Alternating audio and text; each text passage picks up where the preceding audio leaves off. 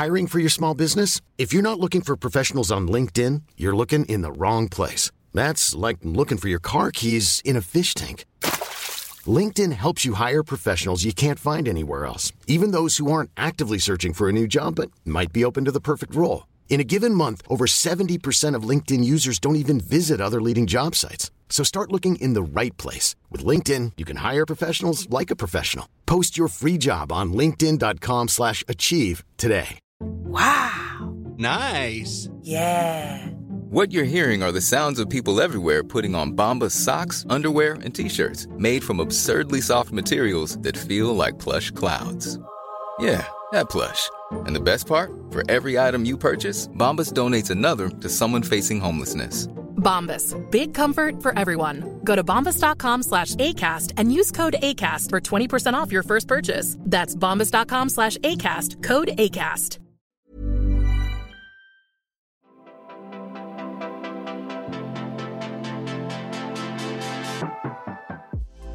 And hello, everybody. Welcome to today's episode. You all are in for such a treat today because we have Jeff Nelson, who is the Chief Operating Officer and co-founder of Blavity, which is a really cool digital media company that really just goes above and beyond about keeping communities of color informed and entertained and just included in the conversations, whether it's travel, decorating your home.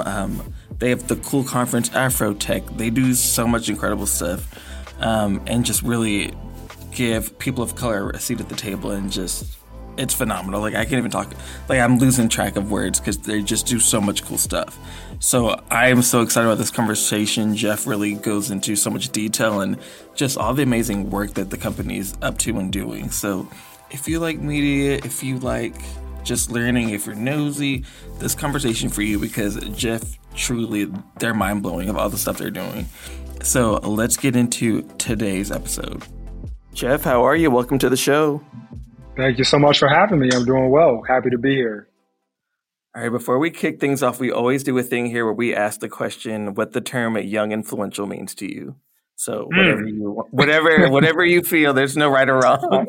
I think I have to break that down. So young, I think young is relative. I just had a birthday. I'm not going to say how old I turned, but I think young, young and youth is a relative term. So if you feel young, you are young.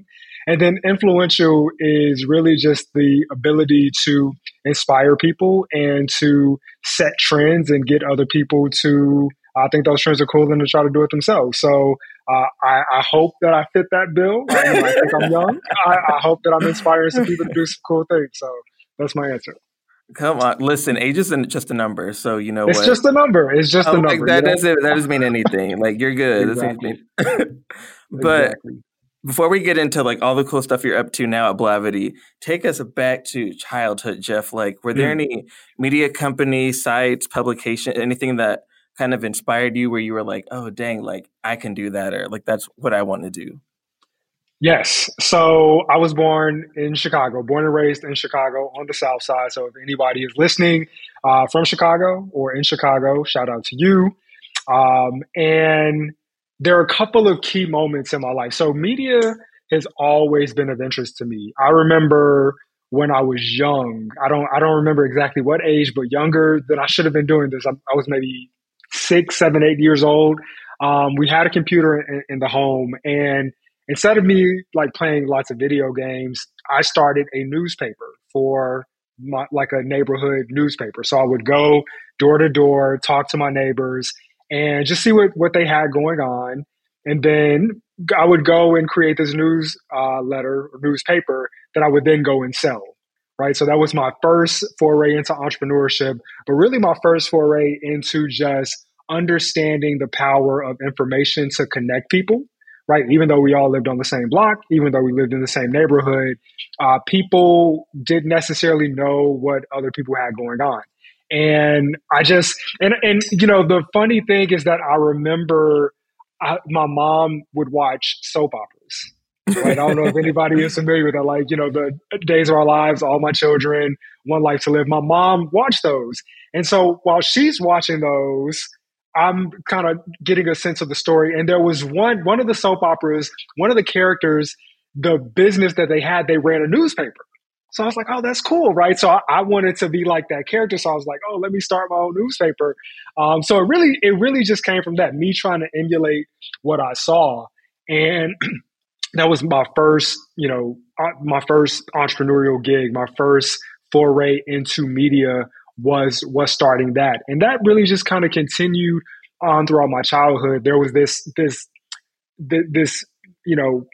dynamic of being a part of something and wanting to easily disseminate information because information was power and information was the key to connection.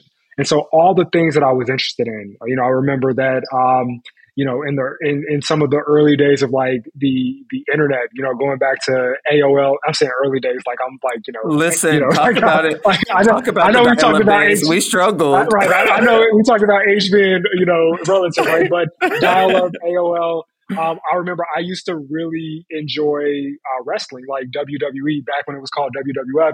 And I used to be a part of these like fantasy wrestling, like they were fantasy wrestling role-playing leagues, I guess you could call it, where you would create a character and you would go on these message boards and you would type up what was like a promo, and then somebody who was in charge of the league would simulate who won the match. And so I was really, really into that.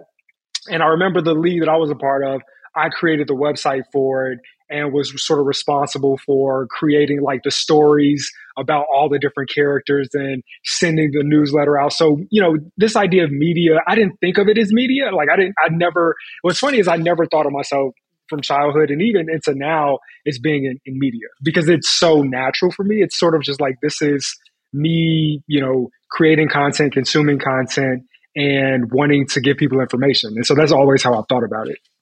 No, that's so true. And I feel like you brought up a good point. Like, because I was a huge WWEF person also. Eddie Guerrero was my favorite wrestler. But I remember like back. That's a good conversation we should have. I was like, listen, I'm trying to like not go down that rabbit hole. I could go down that rabbit hole with you, like Stone Cold, The Rock, yes, Undertaker, I could go down that rabbit hole. Yeah. But like, we're here. I'm like, I could go down that road. But no, that's so true. And I feel like that was like one of the things that drew me in too. Like, I feel like everybody who's like consumes me or into it's always looking for that sense of community. So for like you to say like that was like a thing that I wanted to really like hone on to and connect with, like how what's going on around us. And I feel like that was so vital and so key. Like growing up, where being like, who can we connect with? Like what's actually going on? Like like if it wasn't on the radio, it's like we had to read it in magazines or whatever. And just the power of community was just so important because it's like if we didn't, then we really don't know what's going on like with us. We didn't have social media like that. So like we had to rely on like those sources and those mediums to do that. For sure. Absolutely. And like, did you do any internships or did you study anything further to kind of explore that skill more? Or how did you kind of like develop that? So in college, I studied computer science. So I am as much of a tech geek nerd. I love to be, sort of keys on the keyboard, creating and building software. That's how I like to spend my free time. So I studied computer science, but while I was in college, I had a TV show on campus. So again, this idea of media has always just sort of been there in the background. It was never my focus, like I want to study journalism or I want to go into media. It was just always something that came natural to me as part of everything else that I was doing. So I had this TV show on the campus television station. It was this show called B-Side. And it was actually started before I got to the university. I went to Washington University in St. Louis. And there was a woman, Amani Cheers, who started this show. And she started it because WashU is a predominantly white institution. And with there being so few Black people on campus, she wanted to create a space where Black people could have a creative outlet. So she started this show called B-Side. And the show had been going on for, 5 years. She started it her freshman year. So when she graduated, she handed it over to another senior, a guy called Maurice Bland. And he was producing the show and directing the show. And I came to visit the university for one of those pre-freshman weekends. And I was just this audacious, I wasn't even a freshman, this audacious pre-freshman that I was like, I want to go to the TV station. And they were filming the show. And I was like, I want to be on camera. I want to go up there. So they let me get up there and guest host. They interviewed a pre-freshman. But I sort of I don't want to say I took over the show, but my charisma was just oozing. it was evident, a star in the making. And needless, I did a great job on the show. And they were like, okay, you're coming here next year. We want you to actually be a host on the show. And again, the guy who was directing and running it, he was graduating. He was like, no, actually, I want you to take over the show. I want you to produce it and carry on the legacy, right? I was like, oh, wow. So got the opportunity to do that. And I poured so much time and energy into that. And it's just amazing when I think about the stuff, the creators that, you see now on TikTok and Instagram, and before that, YouTube and Vine and all these platforms, the stuff that they're doing, I was either helping to create, I was either writing, I was directing or producing content like that while I was in college, but there were no platforms for it. There was no broader platform to distribute these things. We were doing all these segments such as, street walking segments where we would interview people and ask them random questions, which is a common thing you see on YouTube now. We were doing these things where we would create characters and dress up and have these little skits and that, they were comedic in nature. We were doing all this stuff, right? And I just think back at that time fondly. I feel like I was ahead of my time in that sense, but it was such a labor of love. Like I spent so much time doing it, but it never felt like work just because I had an amazing time with that. So even though I never studied journalism or media per se, it was always a part of my experience. As you hear from childhood, it was a part of it with the newspaper for my community. And so being in college, starting this or being a part of this television show and really trying to take it to the next level and elevate it. And did you feel like when you finally did like study your freshman year there that took away a lot of your time from studies and doing just focusing on school? Oh, for sure. Yeah. I mean, I always joke, part of the reason that I ended up studying computer science is because I didn't have to go to class. Like computer science classes were great because they would give semester long projects. So you'd show up on the first day and they'd be like, build a Facebook clone. You have all semester to do it. So I was like, okay, I'll figure it out. 15-week semester, I'll figure it out in week 12 or something like that, right? So I missed a lot of class, right? I don't recommend that to anyone, but I was able to pour a lot into extracurricular. So I did the TV show. I was student body president. I was a tour guide. Like I was really, really involved on campus because I feel like, with college, the acquisition of knowledge, especially now in the age of the internet, the acquisition of knowledge can happen anytime, right? There's so much information out there that you can acquire knowledge. The purpose of college is about an experience. It's about growing and sort of becoming a person that has lived and experienced things and has created and been a part of things that are bigger than yourself. And that's what I was able to do with the TV show. And I don't regret that at all. In fact, I think it is stuff like that is really a big part of how I've been able to help start Blavity and grow the company to where we are today with the amazing brands that we have in the Afrotech conference and the things that we do. And I feel like you touched on a important thing. Because I know like when I was coming through with school, that was a huge thing that I struggled with because I was doing volunteering at music festivals and doing interviews and going over here. And I would a lot of times like miss class or be late or people be like, are you not tired and stuff? And I feel like nowadays a lot of people are like, they hit that roadblock where they're like, I can't do both. And not saying that like for those who are like, I don't want to give up being an architectural major, whatever, you can do it, but you will run ragged. You will run ragged. Yeah. I'm sure that I'm paying for it now in some ways. I'm sure that there's, nights that I miss sleeping or whatever. I'm sure I'm paying for it now, but it was worth it. And fast forward to like now, can you kind of walk us through like what your current role is and a little bit about Blavity and like what you guys do? Yeah, so Blavity is the largest collection of brands and experiences for Black millennials and Gen Z. We have 6 owned and operated properties. We just launched a new one, so I got to get used to saying 6 instead of 5. So on our Blavity media side of things, we've got Blavity Entertainment, we've got Shadow and Act, we've got 2190 on the commerce side, Travel Noir, and we've got Afrotech, which is both a conference and a brand. And we just launched a new brand called Home and Texture. which is for people who are looking to turn their house or their apartment into a home and really elevate the space and make it speak to them and speak for them. So that's what we do on the media side. But in addition to that, as I mentioned, we have AfroTech Conference, which is the largest conference for Black entrepreneurs, techies, founders, and executives anywhere in the world.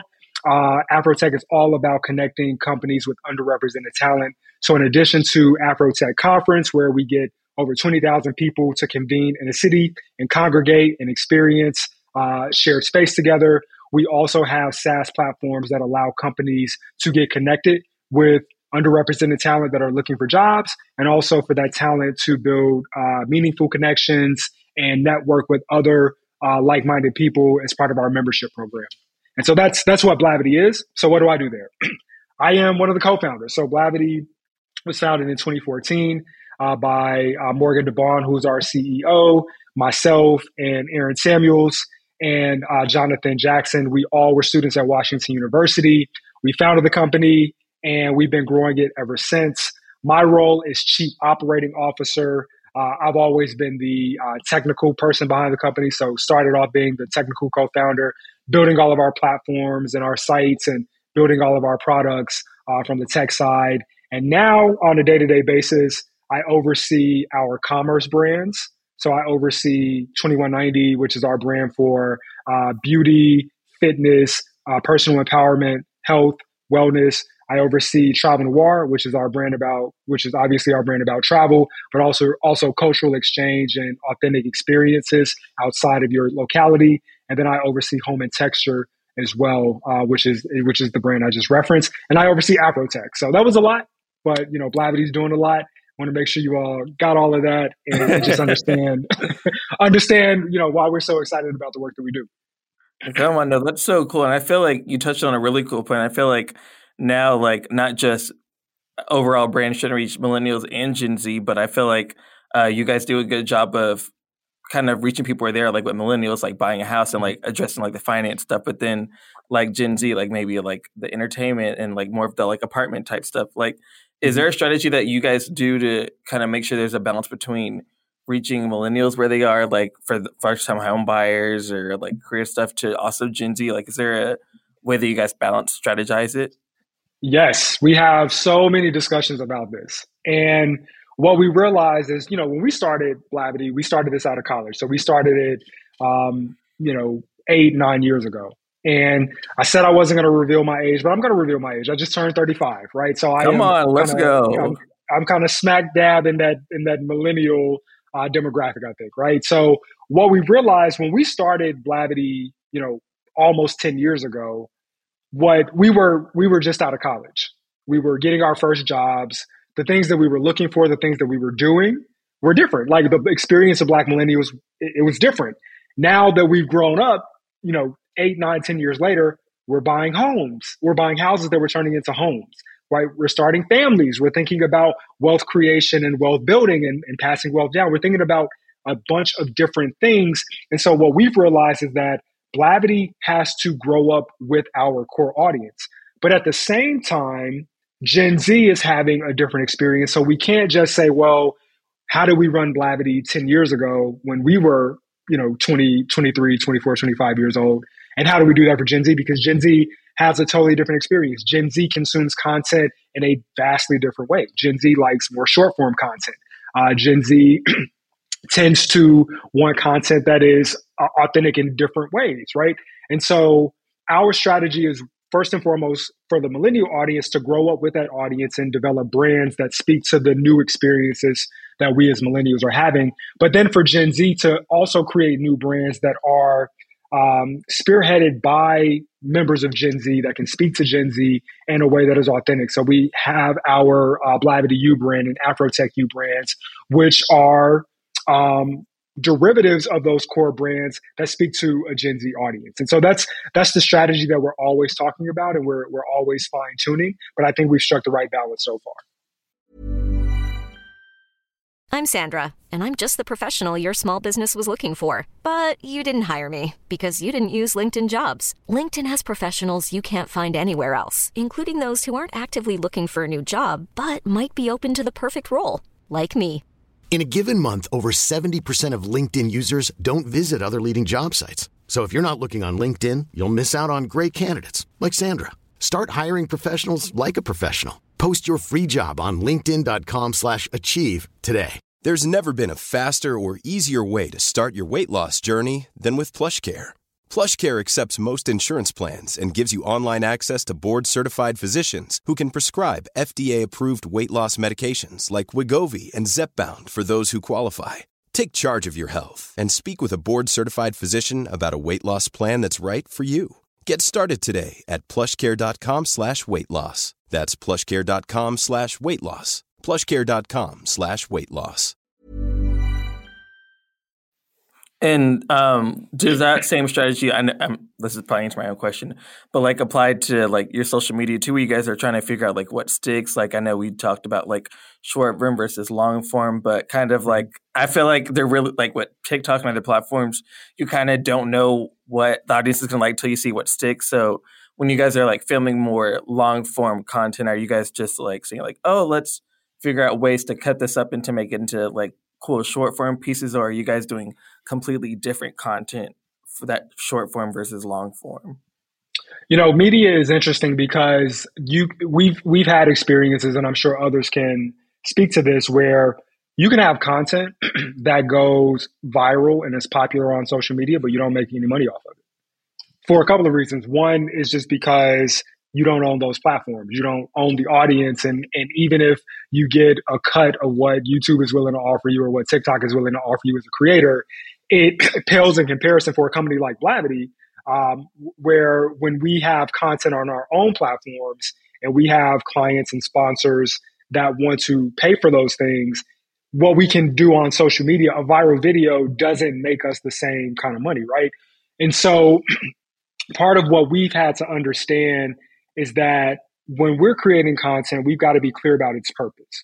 There is certainly a value to just building brand equity and brand awareness, which is, you know, we may create content that we put out on social and it may go viral. It may get us followers.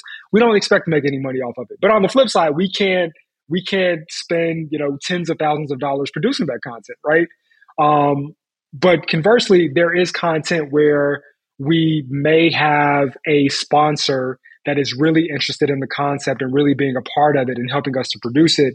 And so that helps to offset some of the production cost of it, where we can produce very, very high quality content. And yes, we can distribute it on social and it could go viral, but also we can distribute that on our platforms or in partnership with other platforms. Like we're currently doing a partnership with Pinterest, where we're creating some original shows and distributing it exclusively on their platforms first before we bring it onto our own platforms.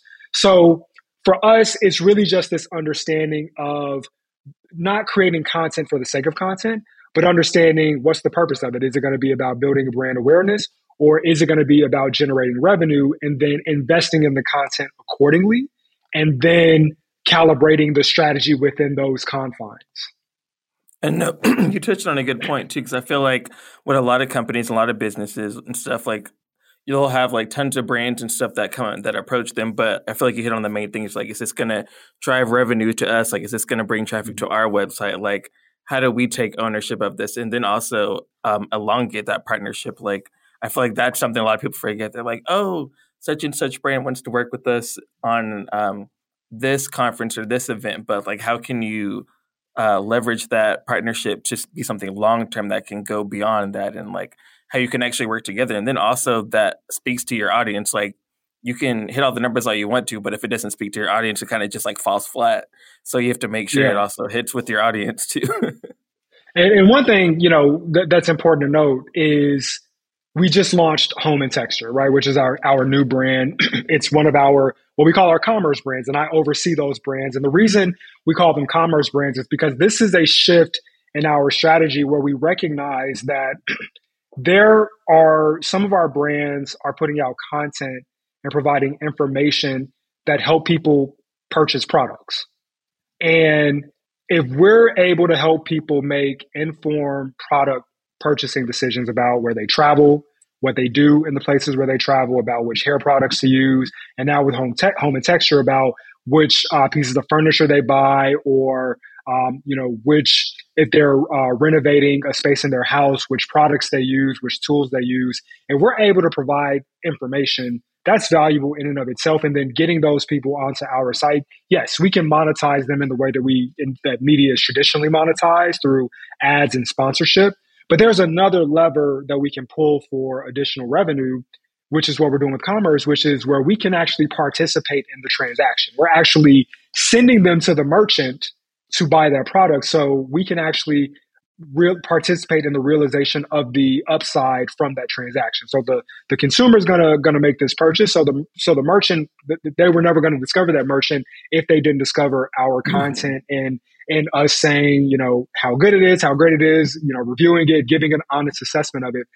So now with our commerce brands, that's part of the strategy as well. So not only is it about, can we create content that is sponsorable by some big client or big company, it's about, can we create content and distribute it in a way where people are going to say, oh, wow, I love how this space looks, or I love this excursion that, this person did in this country that I've never been to before. I'm going to go to Travel Noir and I'm going to book a flight and I'm going to book the same excursion. I'm going to go to Home and Texture and I'm going to read about their process for renovation, and I'm going to buy the same tools and the same paint and the same furniture because I want to build a similar space. No, that's so cool. And speaking of like Home and Texture, when you were saying that, I was like, dang, I'm looking for some area rugs. Like I need to go check out some. I was like, I need to go through and like, I was like, I need to go through and like see what kind of area rug recommendations they have on there. We got you. Yes, homeandtexture.com. Check it out. And then like, I know we talked about it briefly, but Afrotech, can you kind of walk us through that? Because honestly, that event is truly one of a kind, and does amazing, great work, not just exposing people, like connecting, like that. Just so much. So we were, last year, we were in Austin, Texas. I had over 20,000 people in the city for Afrotech. And I say that because when we started Afrotech in 2016, we had 800 people in a mall in San Francisco. Humble beginnings. But in 2016, when we had those 800 Black people in a mall in San Francisco, all there talking about tech, entrepreneurship, and professional development, we had companies there showing off their products and recruiting. That felt like the pinnacle. It felt like we made it. But then the next year, we had double that number. Then the year after that, we had, triple that number, right? And now to get to the point where in Austin, Texas, where we have tens of thousands of people literally come to the city for that purpose, especially after having to be virtual for 2 years. It is humbling. When I tell you, I've been a part of Afrotech since the beginning, but going back to the first in-person Afrotech conference in a couple of years and seeing that, I got emotional, right? I didn't look at it from the standpoint of like, we built this and we helped to put it on. I looked at it and felt it from the standpoint of just being a Black person in tech and in media who is an entrepreneur, and being around so many people who are also in that space, who just want to feel seen, who want to feel like they're not unicorns and they're not anomalies, right? And I feel like too often, as a Black person in these spaces, you feel like you're an other. You either feel like you have to overperform because you're representing the whole race, right? you got to wear that burden at work, or you feel strange because you don't have anybody else that you can relate to. And that also relates to why, me, Morgan, and Aaron and Jonathan started Blavity in the first place. Because when we got out of college and we moved to, me and Morgan in the Bay Area, Aaron in Boston on the East Coast, Jonathan in New York, we were in these spaces where we felt either strange because we didn't see anybody else, or we felt like we had to overperform because we were representing the entire demographic. And so to be in a space where, people call it Black homecoming at Afrotech, where you see other people and you can just sort of be authentically you, right? You can be the senior director at this company, but then you can also go to the Wale concert and turn up and have a great time, right? That's amazing. And so that's really what Afrotech is about. And really everything that Blavity does is first and foremost about building community and creating space for that community to come together in an authentic way. And then in the midst of that community, facilitating the exchange of content so that people are more informed, people are more inspired, and people can go into the world and create happiness for themselves. That's what it's all about. And that's such a true point too, because I know like some people attend a lot of these conferences and there might be like 2 or 3 people of color in the room, but when you get to attend a conference like Afrotech where you're like, oh, I actually know somebody, because even like you might go back to your small company where there might be only 2 or 3 of you, but you're like, oh, I met this cool girl who from Macon, Georgia, who also works in computer science that I can call up and talk to. So it's like they provide so much more than just like exposure for companies or to quote unquote check a box. But it's like when you go, you get to build community and find out, be like, oh, I'm not alone. Like I can create these friendships or these see these examples of ways that like that I'm not alone in what I'm doing, and that, you know, that I don't have, like you said, I don't have to overperform. I don't have to do all of this. I can just go there and be, I don't know, Joanne. Yeah, you could. Right. Well, I do want to drill in on that a little bit, because that's exactly what we're doing with the Afrotech membership and Afrotech app product that we're building now. Because the world is shifted where so many people who work in tech are fortunate enough to have the option to work either from home or work in a hybrid environment. So the landscape has changed, right? And it used to be where if you worked if you were commuting to the office every day, but if you were the only Black person or one of few Black people, maybe you find community elsewhere, right? I remember for me before Blavity, it was finding community in the people who were service providers, right? Who were the cooks and the janitors and the people who provided different services. They didn't work at the company, but they were in the building providing services, right? I found community there because, you know, they more often than not were Black like me. And they would look at me and they say, oh, hey, I see you, right?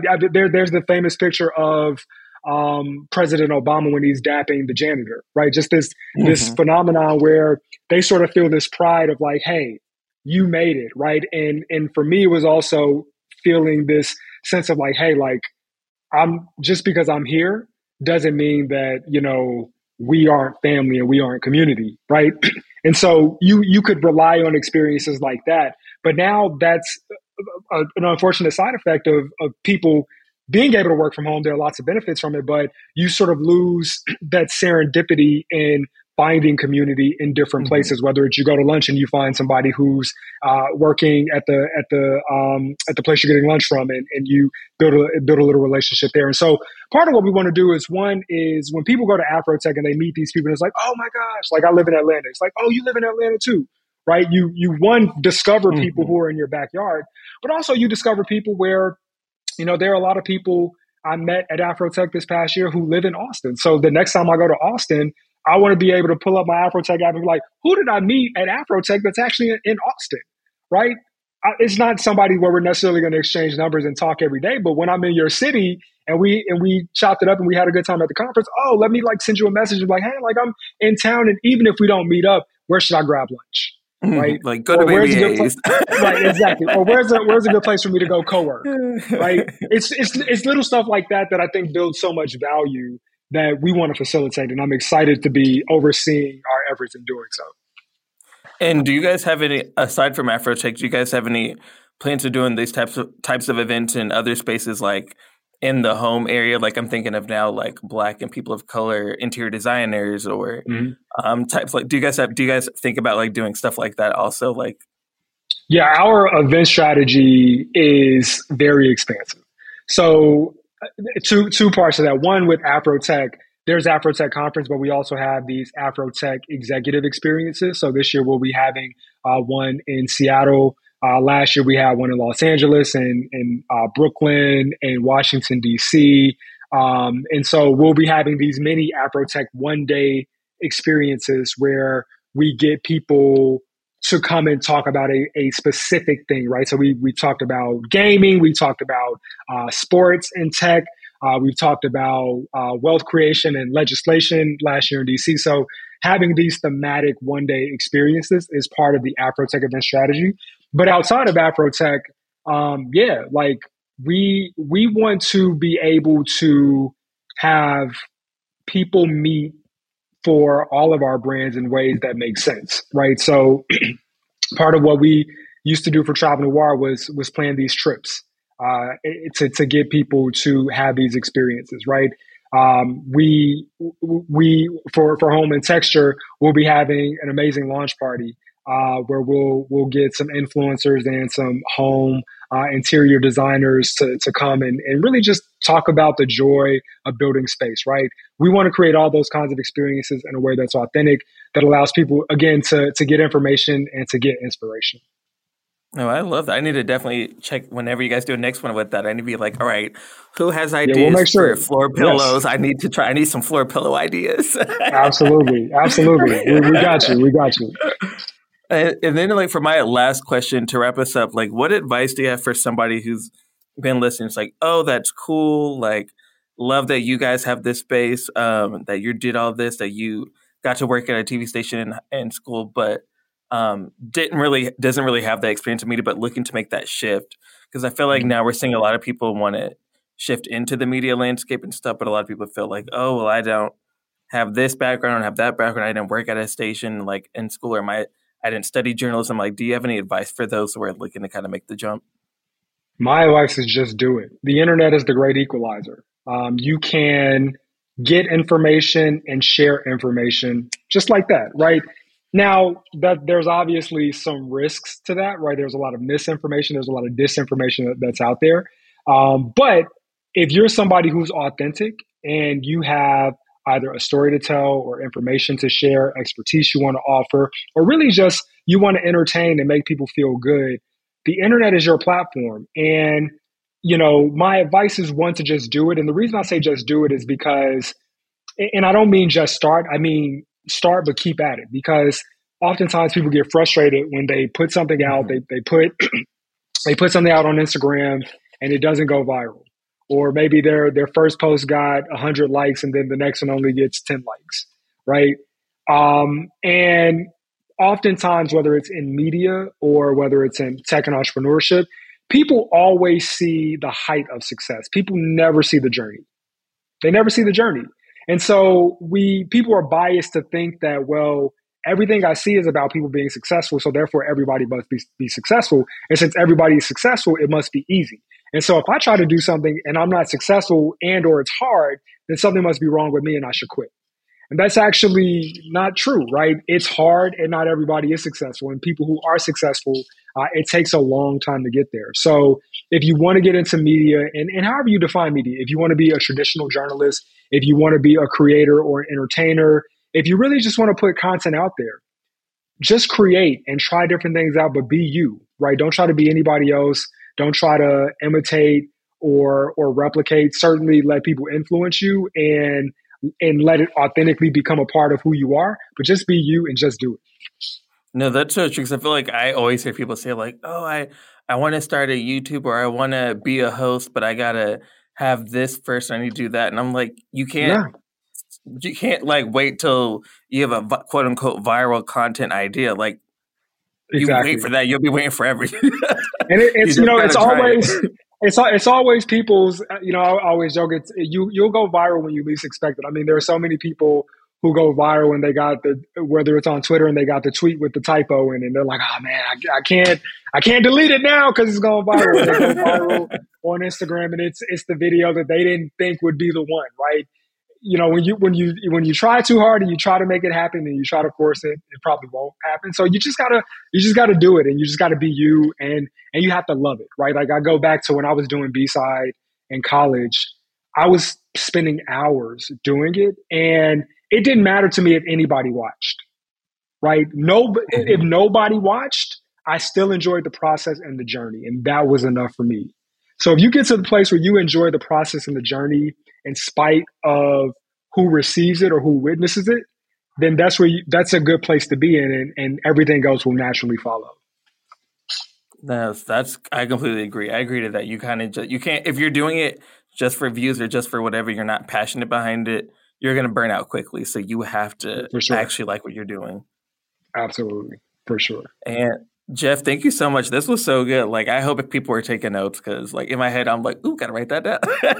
Thank you so much. I appreciate the opportunity and the platform to share my story. And, hopefully I'll be able to come on again and we can talk more about WWE, talk about some more. Let's do it. Absolutely. Wow, how great was this episode? If you were like me, you probably took a lot of notes and have a lot of questions and comments. So if you do, feel free to add us at Adweek across Twitter, Instagram, all the social medias. And we'd love to hear from you all. And feel free to give us a rating on Apple Podcasts. That always helps us. And we can't wait to hear from you all and see you in the next episode. So bye, everybody. Thank you for listening to Young Influentials, part of the Adweek Podcast Network and Acast Creator Network. This podcast was produced by Al Manarino, executive produced by Chris Aarons, and edited by Lane McGibney at Bountiful Studios. You can listen and subscribe to all Adweek's podcasts by visiting adweek.com/podcasts. Stay updated on all things Adweek Podcast Network by following us on Twitter at Adweek Podcast. And if you have a question or suggestion for the show, send us an email at podcast@adweek.com.